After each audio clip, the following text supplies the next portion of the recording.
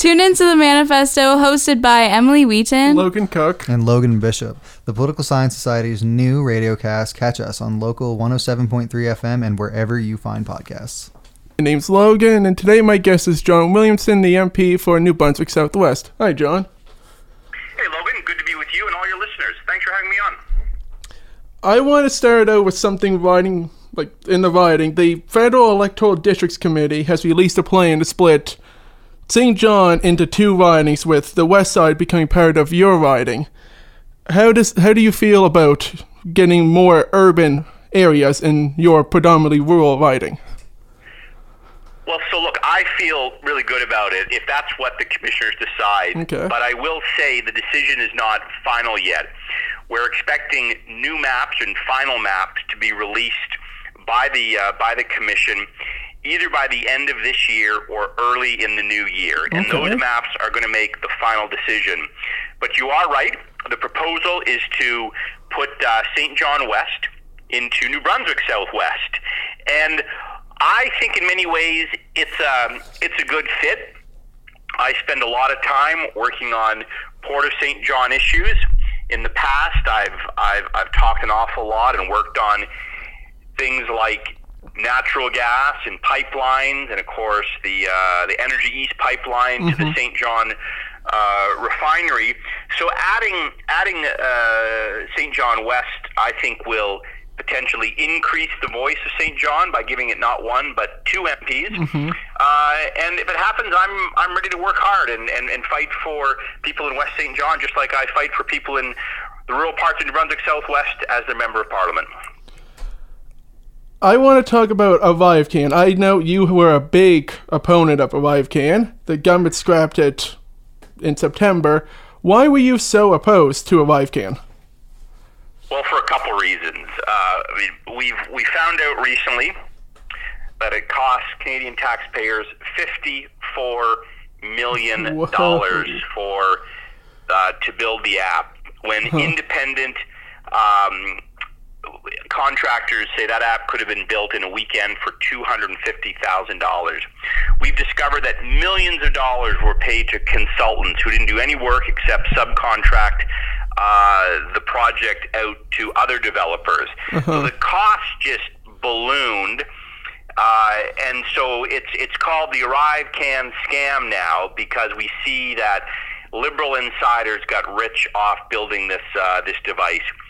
But it didn't work. That's why we were opposed to it. It didn't work, and it wasn't necessary. Throughout the pandemic, as people crossed into the United States, U.S. border guards were able to determine if they were eligible to enter and check people's vaccination status. Our border guards could have done the same thing. They're professional. That's what we pay them for. And still, instead we built this app that cost $54 million and forced people to use it. And that's really the third reason. One of the constitutional protections we have as Canadians is mobility rights, the charter right to enter and leave Canada as we like. When the federal government put the ArriveCan in place, they told Canadians, you must fill it out, and if you don't, Canadians could be fined up to $5,000 plus forced into quarantine for 2 weeks, putting a chill, a freeze, a pause on their constitutional rights to come back to Canada without any barriers. So it was a costly boondoggle. It was ineffective. It didn't work. It sent the ArriveCan scam sent tens of thousands of Canadians into quarantine unnecessarily because they got the data wrong. And at the end of the day, it put a chill on our constitutional rights to come back into this country without having to pre-register. You know, I've traveled to countries around the world, and it's typically heavy-handed authoritarian governments that require people to pre-register before they come in. And here we had in Canada a federal government dictating to Canadians, in order for you to come back into this country barrier-free, you have to use this ArriveCan. You have to load up your personal information, and it was just wrong on the surface, wrong in practice, and wrong in implementation, and it cost far too much. And I'm glad it's gone. Speaking of costing far too much, inflation is astronomically high in the country right now. What does the Trudeau government need to do to bring inflation down and to lower the cost of goods? So they need to stop what they're doing across the board. In early November, the federal government released their economic forecast, and in the minister's speech, the finance minister's speech, and in the document, it was just one dark cloud after another. The government's warning there's going to be, in addition to inflation rates we haven't seen in 40 years, there's going to be an economic slowdown this winter, and they're really bracing Canadians for the worst. And this is what we've gotten after 7 years of Justin Trudeau running the Canadian economy. We see a government that is spending records amounts of money, inflationary spending. They are taxing people like they never have before. In fact, just in the last 6 months, federal government revenues have increased by $40 billion. A lot of that is inflationary because governments benefit when inflationary hits, because it drives up prices, it drives up wages, and of course, governments collect more taxes. But as well, the result of all this high tax, high spending has been rising interest rates, and now we're seeing slow growth. So what the Conservatives were calling for to happen prior to this economic update was for the government to stop. If they want to spend on a new idea or a new program, for every dollar in new spending, they should find a dollar in savings elsewhere in the federal government. And believe me, there's plenty of waste. So we want to control spending with a one-for-one. You spend a dollar, you have to find a dollar savings. As well, on January the 1st, payroll taxes on workers are going to go up again.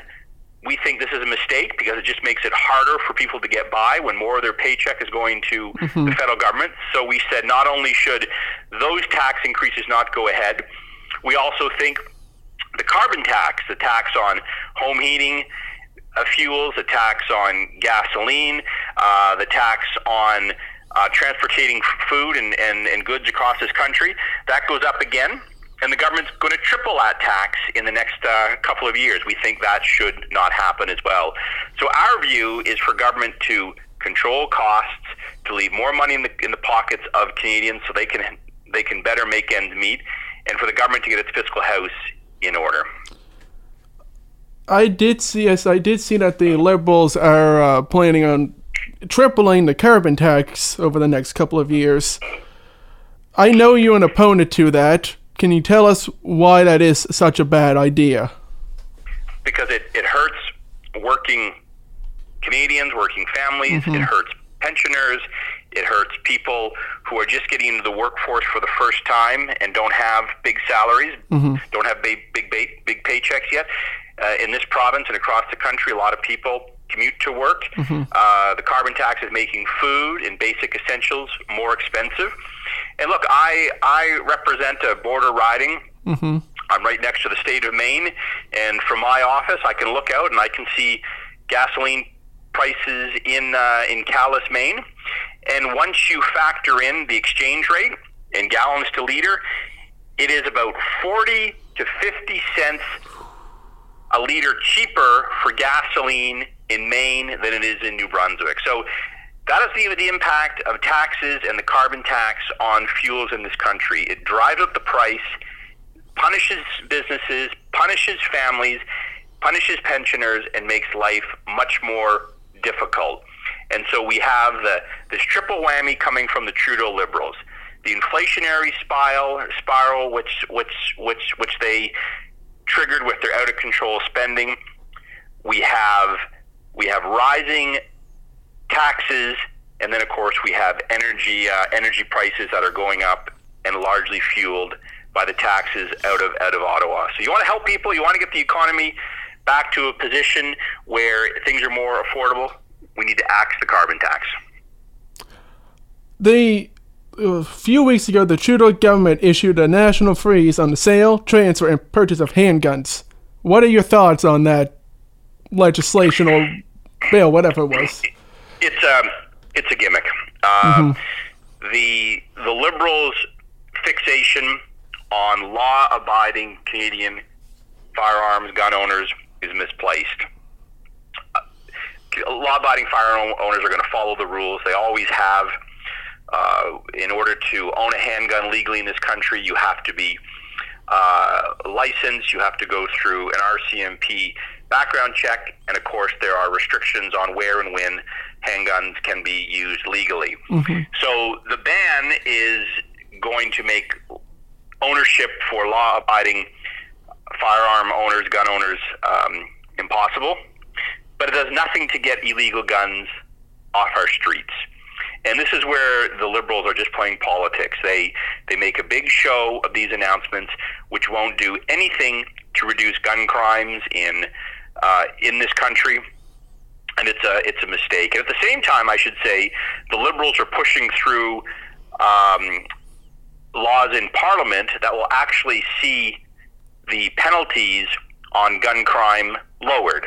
So on one hand, they're ratcheting the penalties on law-abiding Canadians and loosening or lowering the jail time that individuals would face if they commit a crime with a firearm or if they smuggle firearms into this country. It makes absolutely no sense.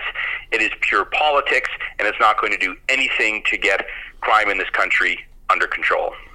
I want to bring it back to you personally. You've been an MP for a couple of terms now. What do you feel is your greatest accomplishment in Parliament? What are you the most proud of? Well, I think it's making sure local concerns in New Brunswick Southwest are heard in Parliament and addressed. Mm-hmm. And so, there's a number of issues that I can point to, whether it's things like the broad legal or law-abiding firearms community in Southwest, where I've always ensured that law-abiding citizens should be heard in Parliament, and I've done that. I've fought to ensure our borders were opened as soon as possible, because I have so many border communities between New Brunswick and the state of Maine, and the border was closed far too long for no good reasons.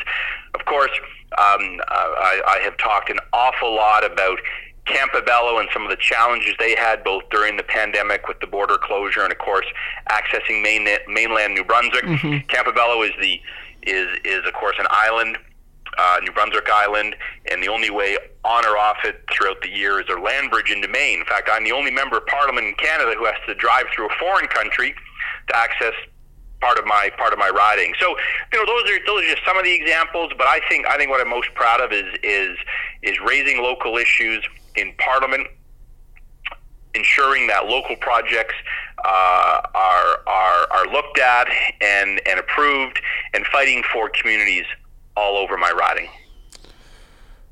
The federal Conservatives on their third. Not the third leader since Stephen Harper lost in 2015. You were a big supporter of Pierre Poilievre in the leadership election. What is different about Poilievre, and what will he do to win over Canadians and win the next election? Well, look, I think we're already seeing how an effective Conservative opposition leader is holding the government accountable. Mm-hmm. Pierre has been in Parliament for a long time. He's a very strong debater, and and most importantly, I think he's raising issues that resonate with Canadians. He's talking about how home prices under the Trudeau Liberals have spiraled up. They've gone through the roof, making home ownership very difficult, if not impossible, for the next young generation of Canadians, young families, because of the Bank of Canada's easy money policy, which printed money during the pandemic and lent it out to financial institutions which provided that to many people who already have homes, and people it just drove up the price of home ownership in this country.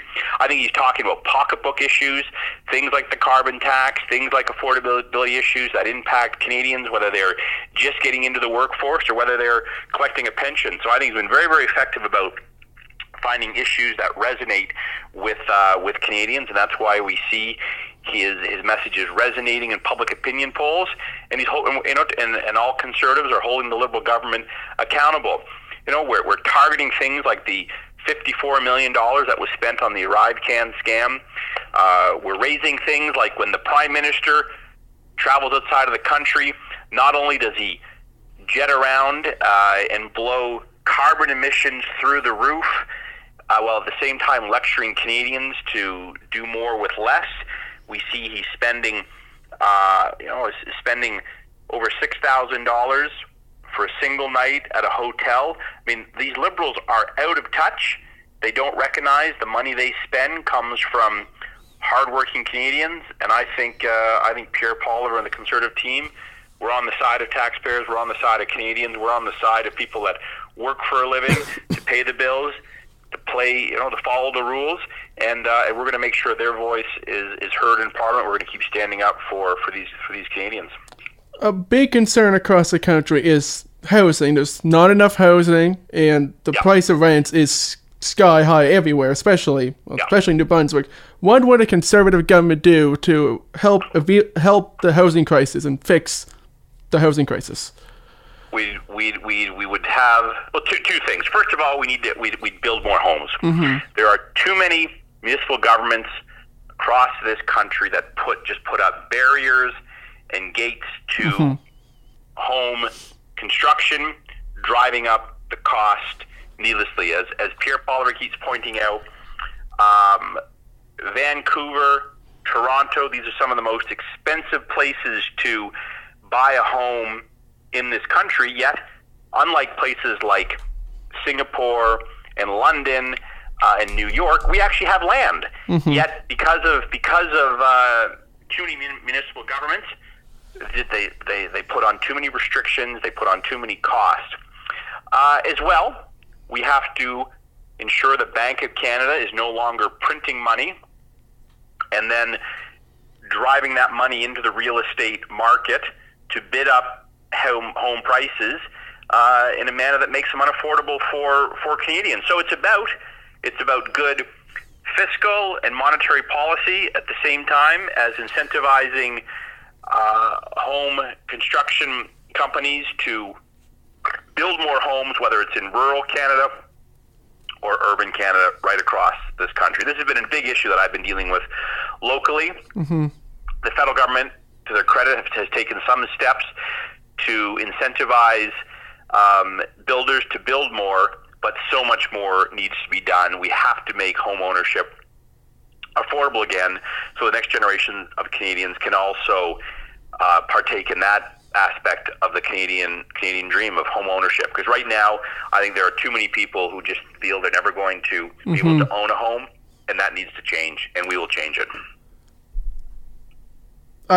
I'm currently running for municipal politics, so I wanted to see if you have any advice for people like me who are interested in getting into politics. Well, sure. Look, I think public office is a great way for people to serve their communities, whether it's at a local, provincial, or federal level, because the decisions that are made, whether it's at City Hall or in Parliament, affect the everyday lives of Canadians. And so, my only real advice is if you're planning on running, and you need to go out and talk to people, talk to voters, introduce yourself, do some door door knocking.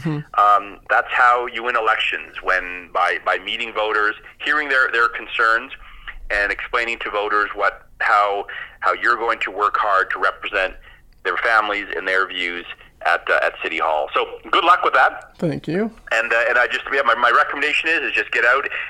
Public life is a lot of work.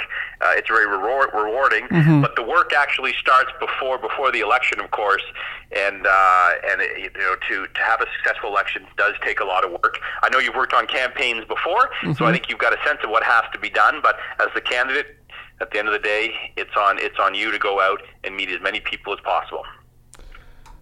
Speaking of running, I know the next federal election could happen any time between now and the fall of 2025. are you planning on running for re-election? Oh, I am. Okay. Look, our work is just getting started. As effective as we are at holding the Liberal government accountable, and we'll continue to do that as long as they're in office. Look, I mean, Justin Trudeau has his great coalition partner, the NDP, the costly coalition, as they're known. They could govern until 2025, which is a long, long time. We're going to hold them accountable. We're going to make them accountable for every bad decision, every policy they put in place that hurts Canadians, working families, pensioners, and we're going to make it. We'll work to fix and amend legislation that we think could be improved on. But at the end of the day, I'm confident that we're going to be very competitive in the next election whenever it comes, and we will do whatever we can. We'll work as hard as we have to replace the Liberals and put in place a strong, stable, national conservative government that will bring down taxes, that will get our fiscal house in order, that will create jobs, that will restore accountability, and also begin the process of building more homes in this country so we can correct this economy and make it more affordable for Canadians going forward. I want to ask a very riding specific answer. We talked about the Campbell Ferry. Yeah. Is there any plans by the federal government to help fund a year-round ferry to Campbell so people can access the New Brunswick mainland without having to cross through Maine? So great question. This is something I'm working on for years now. And by doing a little bit of research, I've been talking to the federal government about this for years, and I was told, along with my predecessor Greg Thompson, that the federal government does not fund ferry service within provinces. But I went and I actually decided to check on that, and I discovered that since 1977, the federal government has been supporting BC ferries, British Columbia ferries, to the tune of about $30 million a year, so BC can run ferries within its province. So I believe there's an opportunity for the province of New Brunswick to partner with the federal government. So the federal government does contribute to running not only a ferry to Campobello, but also to support other ferry service within New Brunswick. There's a pretty simple rule in Ottawa that if a federal program is available to one province, the same rules apply to other provinces. So we need to, as the province of New Brunswick, go to Ottawa, negotiate with them, and see that this funding that BC gets is also extended to New Brunswick, because right now it's just not acceptable that Campobello families have to drive through the United States of America to access their province, their home, instead of having reliable ferry service to mainland New Brunswick, the same way they do on Grand Manan, on Deer Island, and other ferries throughout the province. I want to talk about mental health. Mental health is a serious crisis hitting the country. I know it's not totally federal, but would a conservative government put more money and more resources into giving people the help that they need? So the last year and a half, we've been working on first and foremost a mental health line, a national line that people who are in distress could turn to for help right away. Something that we passed in Parliament, but the federal government has not enacted on it yet, although they did recently say they were going to get it done. So we're still waiting on that. After a long delay, we seem to see light at the end of the tunnel. And look, I'm pleased to see that all governments, local, provincial, federal, are spending more time and more money on mental health and addressing it for workers, for Canadians, for people that need help. And this is something that when our platform is released before the next election, I'm confident it's going to have policies that improve the mental health services we have in this country, so more people get the help they need when they need it. my final question is, it's the final question I ask in all my interviews. What are your opinions on changing the electoral system away from first past the post into something more representative of the population? So I support the first past the post because I think it's worked for us. I think our system operates best on an adversarial system where we elect a government, we elect an official opposition. The official opposition holds that government accountable. But that's not to say I'm completely opposed to different voting models. I just think the first past the post has worked well for Canada. I don't like a rank system, but I am open to a system that is more representative. So if a party gets 10% of the vote, they would get 10% of the seats. Because I think new voter coalitions would emerge. I think it would change the playing field. I think you could see, for example, different conservative parties emerge, like a taxpayer party, for example, in some areas, or libertarian. So it would change things. So I'm not opposed to it. But we had this debate, of course, in 2015. Justin Trudeau said he was going to bring in a new voting system. But then, of course, he wanted the system that would benefit the Liberal Party, and the NDP and the Bloc wanted a system that would really truly represent the will of the voters, not just collect more votes for the Liberals. So I think we'll see where this debate goes. If there's ever consensus from the political parties, it could happen. But it turned out in the last round of reforms, it was Justin Trudeau that said no to any kind of reform that did not benefit the Liberal Party. Well, that's all the questions I have down for the interview. Thank you for taking time out of your busy schedule to appear on the podcast. It's my pleasure. I hope this was informative, and I hope we'll be able to do it again down the road, Logan. Thank you. I hope so too. Thank you. Goodbye. Bye-bye. All the best. You take care. Bye. Oh, no, I said bye-bye. Yeah. You still going? No.